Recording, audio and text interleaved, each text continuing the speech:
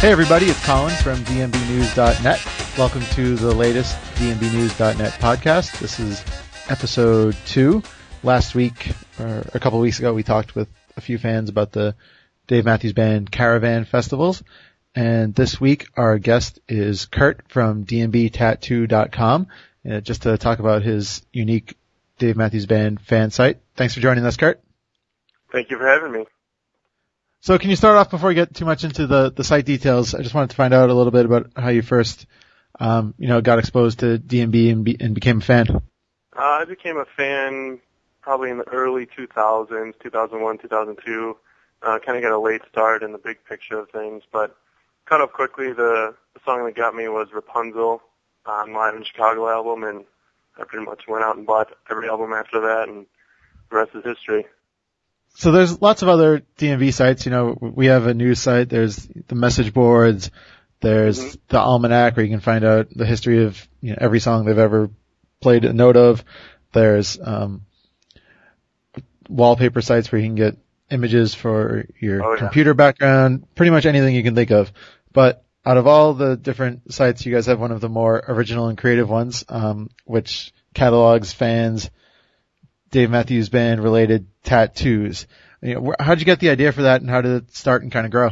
Well, it started I started the website in 2006, and I had there was, one of those, like a Flickr page or a similar company like that just was a very small collection, and I'd seen tattoo pictures on message boards and stuff, and I was always wanted to get one, and I finally got up the courage, and I got a Fire Dancer tattoo, and I said, it'd be cool if there was a collection of these and other people can get ideas and use templates and stuff. So I started it real small, and I was pretty much sending emails out to people that I would find on message boards saying, hey, send me a picture, I'm trying to do a collection, and it kind of blew up from there. I still get, 5-6 years later, probably 5, 6, sometimes 10 tattoos a week from people.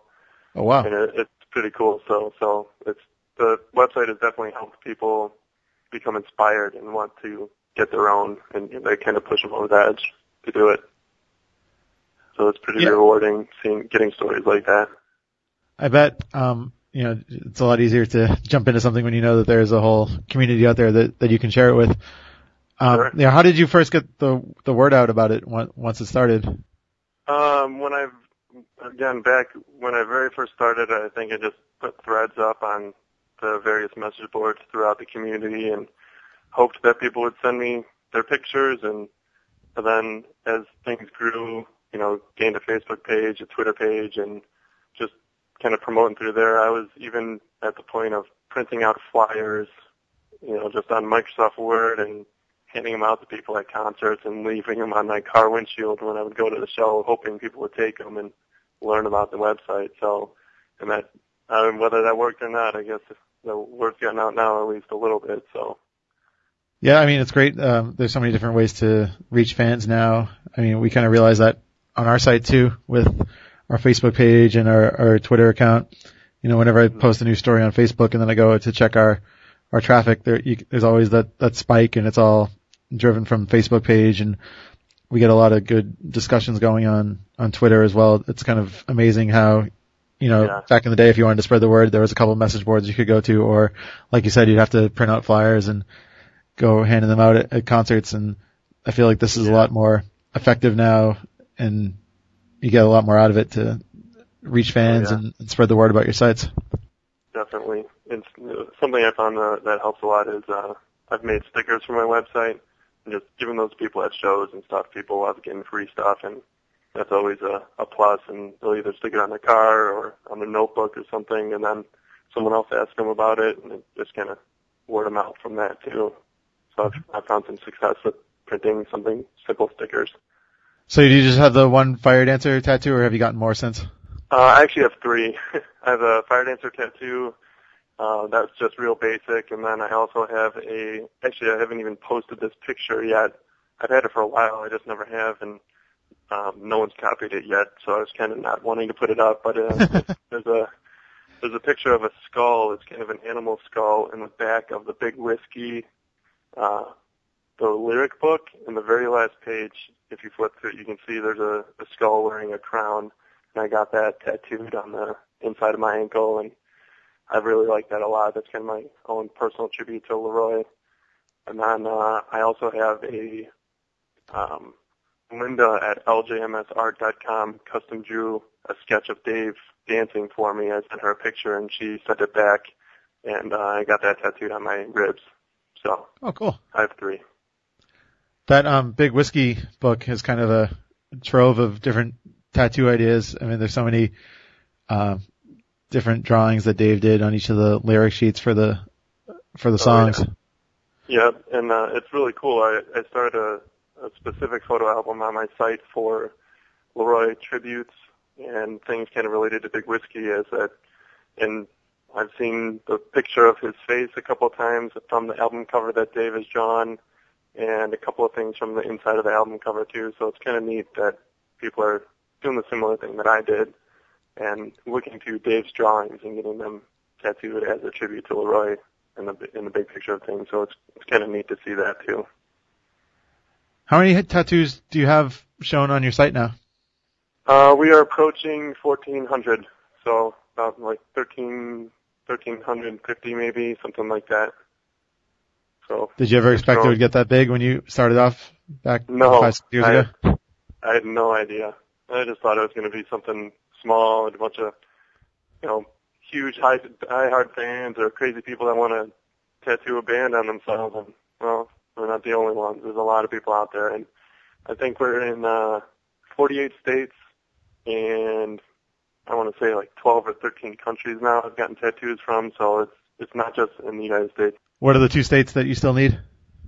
I think Hawaii, and someone just recently asked me this, and I couldn't remember what the other one was, so I got to go back and check and figure out what it was, but I know Hawaii is one of them. Well, if you're listening and you're in Hawaii and you have a DMB tattoo, make sure you send it to Kurt so that he can get up to 49 states and almost finish off all 50. Definitely. We also, there was a small license plate collection on a website called DMB Rhyme and Reason, and Debbie she shut this website down. It used to be a real big newsletter, and I asked her if I could take over the license plate parts. We also have license plates on there too, and that's about 250 or so custom vanity DMB license plates, which is also a good way to look for inspiration if you're looking to get one for different ideas. So, and it's also less permanent. So if you're a little hesitant still about jumping into the pool and getting a tattoo that will be part of you forever, you can go the license plate route and show your fandom that way instead. Most definitely. Of all the tattoos that's on your site, what are some of the best ones or your personal favorites that you've had fans send in? Oh, there are the most unique ones, the ones that people it's not your traditional fire dancer. It's something that they came up with. Actually, I have a good friend. He had a graphic designer design this, and he got the words right side up or upside down tattooed on his leg, but it looks like the label that you would put on a mailing box that says this side up, so the words actually form arrows pointing up and pointing down. Oh, so cool. That one was really creative and something that I had never seen before, incorporating song lyric and the actual literal meaning of it too, so I thought that was pretty neat. And I mean, there's the ones that tributes to Leroy were some of my favorites, with a saxophone or, some of the things out of the Big Whiskey. I've actually seen full sleeve tattoos with everything from One Sweet World to it's starting to get more popular now, is the cross street sign of Gray Street, end of the world kind of thing. Mm-hmm. The guy that has a full sleeve actually has a black light ink on his tattoo as well, so you can only see it with the black light over on top of his regular tattoo. So I thought that was pretty different and something I've never seen before. Yeah, I didn't even know that existed. Yeah, I didn't either until he sent it to me, and it's really cool.